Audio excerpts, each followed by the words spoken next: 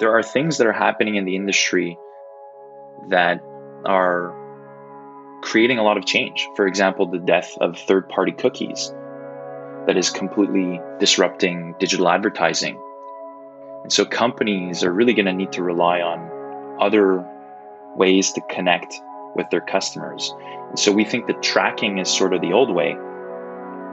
Having meaningful conversations and building authentic relationships is going to be more and more important, and email is really a solution for that. My name is Philippe Kwiatkowski. I'm the CEO and founder at Ubico.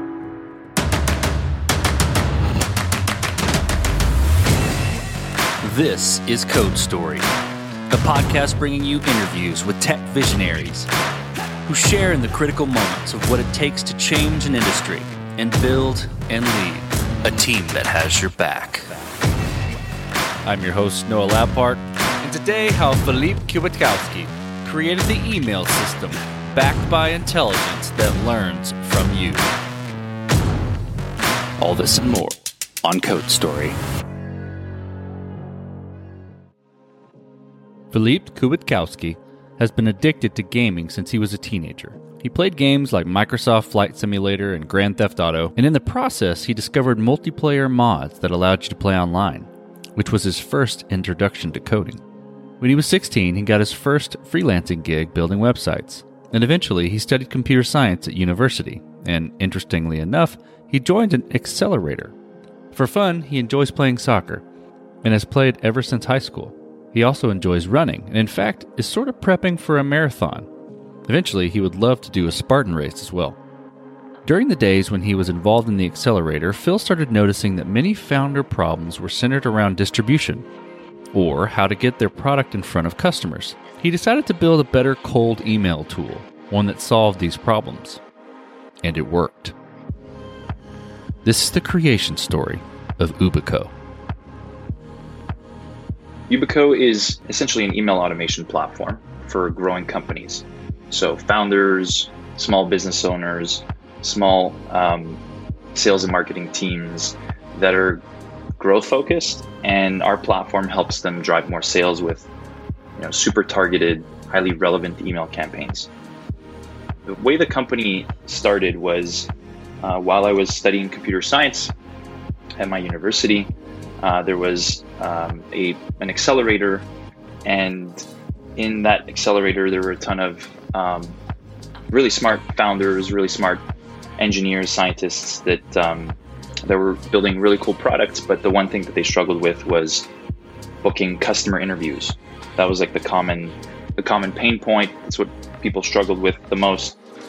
So I hacked together a little prototype. Essentially, it was a cold email tool that allowed them to connect with their potential customers or potential users via email. And that proved to work really, really well. The founders there really saw great results, great value from it. But it turns out startups aren't the greatest customers because a lot of them are not around in 6 months. You can't really build a sustainable business off just startups. So we were lucky in the sense that we found out that small, medium-sized businesses, mid-market companies also have this challenge, but it's just it's in their marketing and sales functions. Let's dive into the MVP, so that first product you built. Tell me how long it took to build and what sort of tools you used to bring it to life. So the first MVP, I think, literally took a weekend. It was very, very quick. And we used a bunch of no-code tools. So we used Webflow, we used Zapier, and Google Sheets. So it was really hacky. 3 different tools. Webflow we used as a front-end dashboard. Zapier we used to glue the data from the dashboard into the Google Sheets. And then since I had some coding skills, I knew HTML, CSS, JavaScript. I could write some, leverage various APIs that allowed us to handle the email sending functionality. So it took a weekend. It was very very basic. That's a great MVP. It's super unconstrained, right? You're building with low code to no code tools, right? And you're proving the concept. But even with an MVP like that, you got to make certain decisions and trade-offs about where you're going to start, right? What you're going to kind of cut down to feature-wise, or in the world of low-code tools, right? What you're going to use essentially to hack it together. So tell me about some of those decisions that you made specifically and how you coped with them. I knew from experience that the moment you start writing code is when you're creating technical debt. So I really wanted us to build the right functionality. And so we decided we would continue to use Webflow as our front-end dashboard, so we didn't have to spend time doing any front-end development, because we knew the bulk of the work should be spent in email. How do we send emails reliably? How do we design a system that allows us to automate the sending of emails? You know, email is extremely complicated. It's like on a different protocol. It's SMTP. So it actually requires like a very different skill set. So we knew a lot of our time would have to be spent there versus like tweaking the design and the front end. So that's, yeah, because of the nature of what we do, we had to spend our time in designing the back end email functionality part versus the front end. Then tell me a little bit, and you kind of started to allude to this in a little bit more of your overview and maturing the product, but let's dig into it. So how did you progress it and mature the product from that point? And I'm interested in structuring that in the standpoint of how did you build your roadmap, and how did you decide, okay, this is the next most important thing to build? You know, we did it closely with our customers. As a strategy, we didn't want to start with self-service for this exact reason. Our product was priced at like $1,000 to $2,000 per month, so relatively high for a SaaS platform. And the reason we did that is because we also assigned an account manager to walk people through how to use the platform. And so that type of designing the customer relationship in that way was, you know, we did it on purpose because we wanted to get as much feedback and absorb all the learnings from how the customers used our platform. You know, we worked in close proximity with our customers, and it was really seeing what were the things that they used the most. So from the analytics that we would see on our end, we would notice, okay, this is a feature that they use more, so we would choose to work on that a little more. But essentially, we were always having a close relationship with our customers. We have our account managers have bi-weekly calls with them. So in those moments, almost all of our customers recommend a bunch of features, and then we take all those recommendations and then we put it in essentially an ICE framework that we use, and then we score it that way. How do you go about in the scoring process, right? Because I think everybody has a little bit different flavor there. How do you score what's high, or what is the formula to score?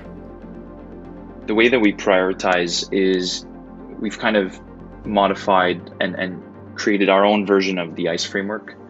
In the quarter, we identify like 3 to 4 main performance drivers for the business. So goals that we have for the business. And then we evaluate each feature request based on how effectively it would move the needle for the business in for that goal. So in order to make that calculation, we're also looking at the confidence metric and the effort required. So impact, confidence, and effort.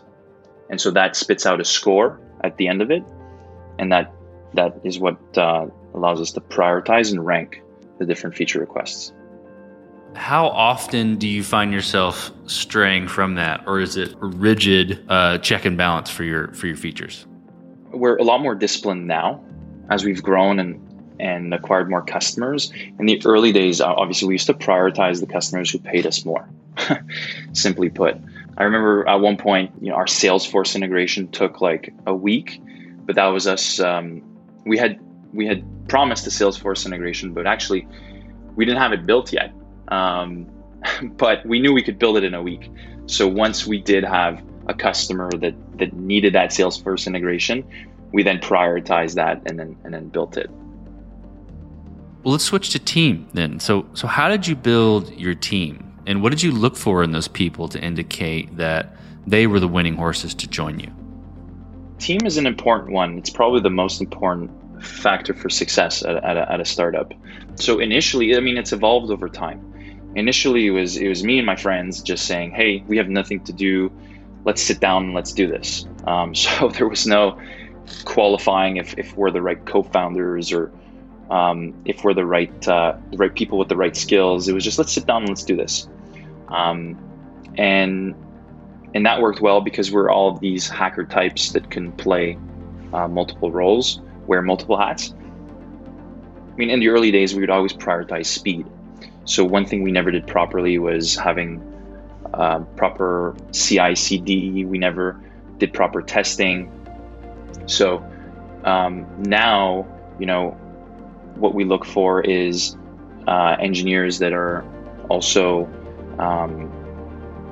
can write proper tests and are familiar with how to use that have experience with more mature deployment cycles. So we, today we're only 3 engineers today. So we're pretty lean on the engineering side. And we have a front end, a full stack, and then a person that is our Patty, who's our director of software engineering. And he does a lot of the DevOps side of things. If you were to pick one quality that all of these individuals have, though, that make Ubico successful, what is that quality? The one quality, there's a lot of qualities, but the one quality is that everyone's very disciplined. They're disciplined, and they can. That means that they can be very autonomous and very resourceful. And I think that's very important when you're working in a startup, which is, a more intense environment than working at a big company.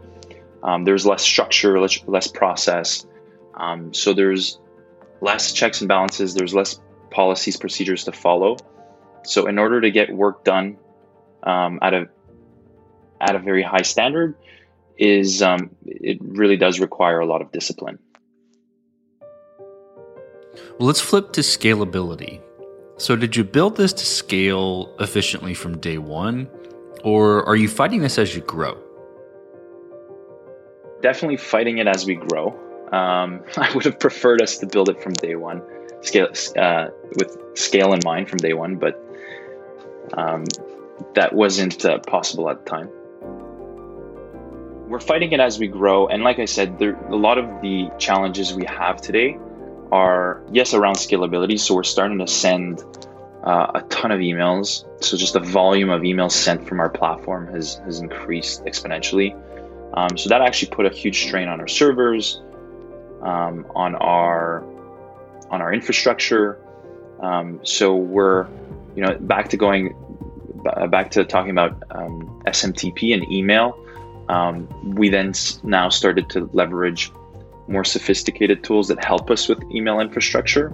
So things that we thought we would just continue doing kind of from scratch with low-level libraries. Now we're working with partners, other companies that handle those parts for us.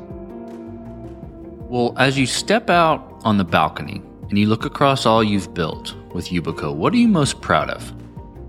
What I'm most proud of is the impact that we have on our customers. So what we really love to hear is when our customers tell us that, they don't see a world without our platform. They don't know how they would go back to not using our product. So having that impact, and especially with having that much impact with small businesses, really makes a difference for us, because part of our mission is to empower SMBs to grow.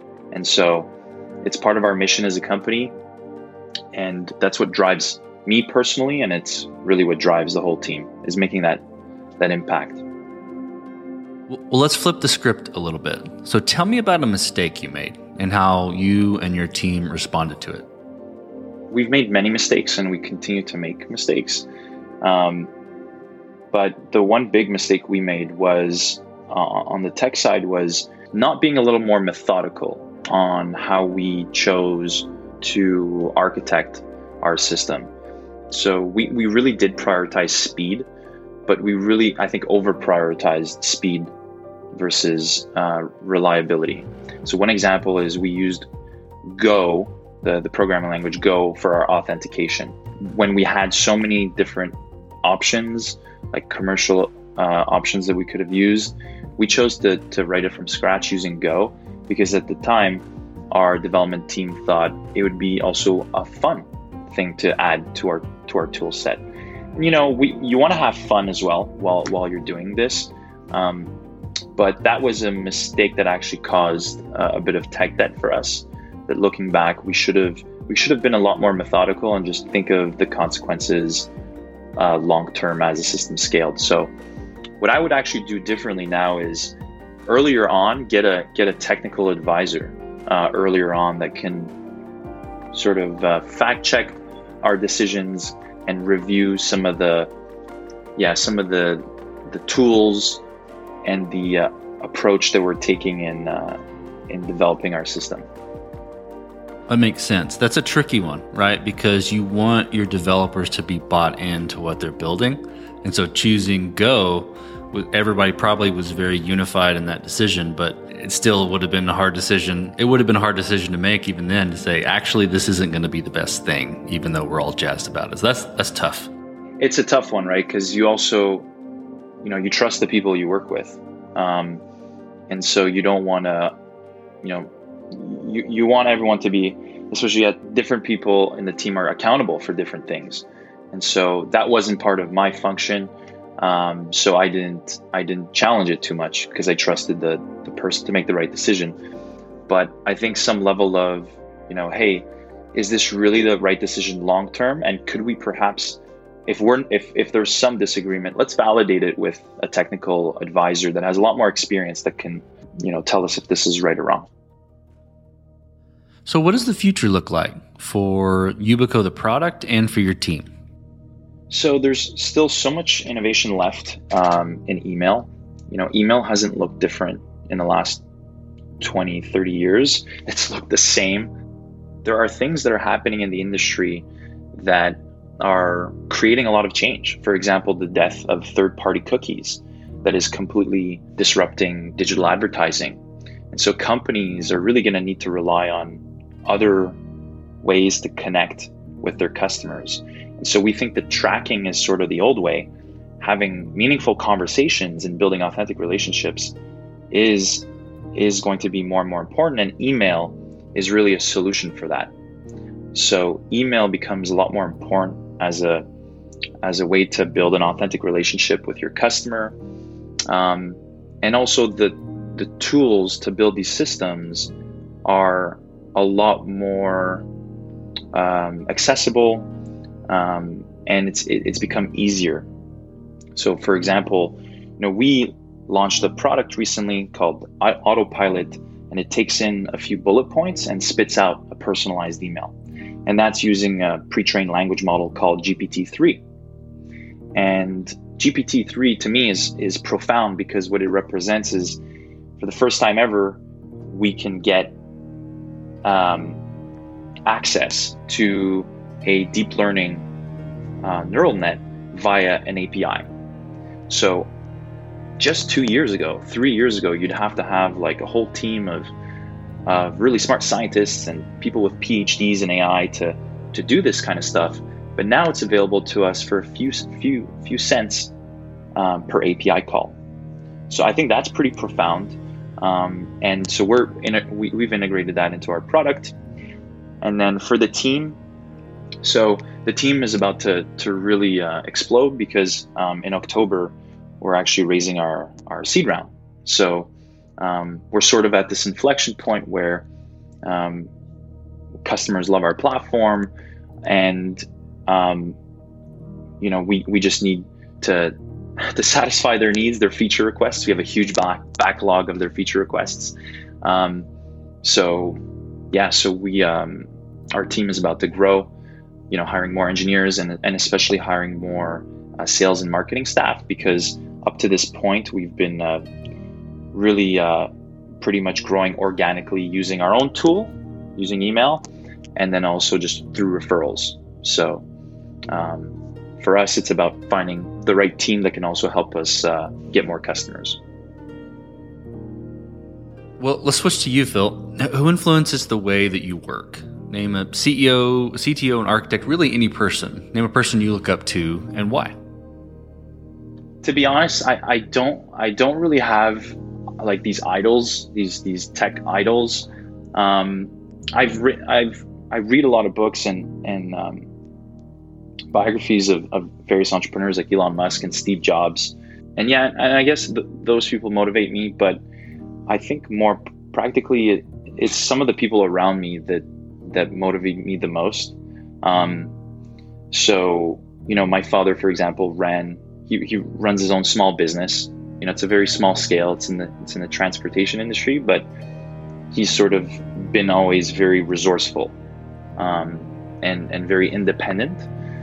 So that's what motivates me. And then my advisors as well, that are advisors to Ubico, they've really influenced the way that I make decisions as a founder. Okay, so we talked about a mistake, but a little bit different spin. If you could go back to the beginning, what would you do differently? Or where would you consider taking a different approach? Yeah, so what I would do differently is actually take more time planning. So rely on the no-code tools for as long as possible, because when you start writing code, it really is every new line of code adds a risk, and it adds technical debt, and it's going to need to be refactored at one point. So what I would do instead is actually, instead of thinking about how do we write code for this functionality, it would be what sorts of other tools can we use? What sorts of other no-code tools can we leverage that would deliver the same functionality? And then take more time to plan on how we would get off those tools, but spend just a lot more time planning and then vetting the plan with people that are more experienced, like a technical advisor at a company. And they're out there. These people, like a lot of people that are senior at these engineering roles in tech, they want to help out. And if you just cold email them, right? If you reach out to them saying, "Hey, here's our situation. We'd love to have you. We'd love to ask you a few questions about our technology decisions." More often than not, people are willing to help out. So we should have done more of that, and that would have avoided a lot of costly mistakes.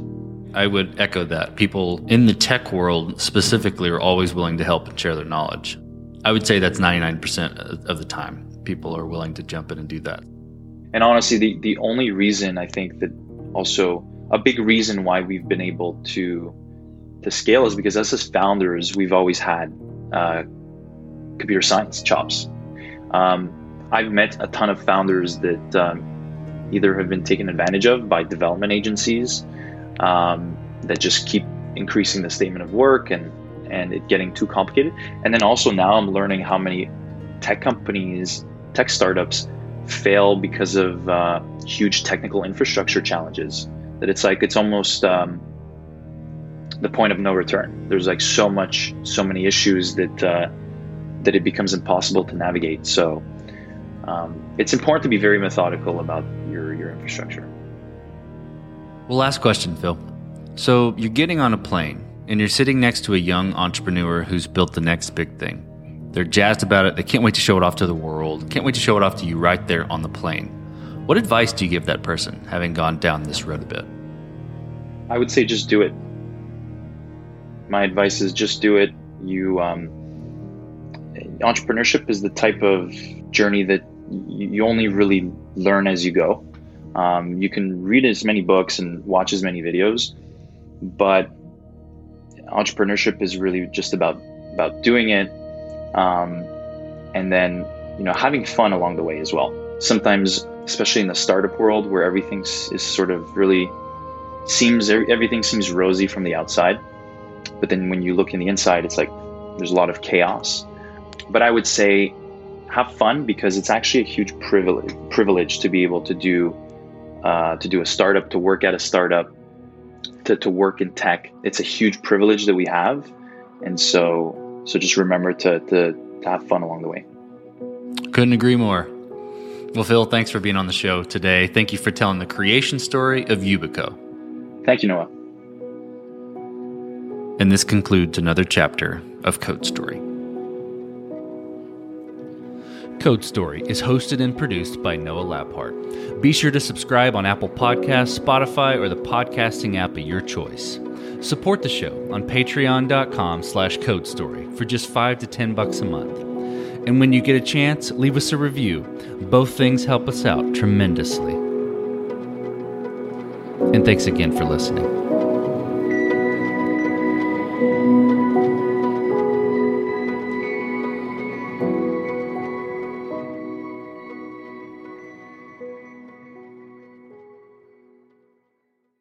Save big money on plant protection supplies, now at Menards. Defend your garden with Triazicide Insect Killer. Its fast-acting formula protects lawns, vegetables, and many other plants. It kills more than 260 insects by contact, above and below ground. Choose from ready to spray, concentrate, or granular. Save big money on Triazicide Insect Killer at Menards. And check out our weekly flyer on Menards.com for all the great deals happening now. Save big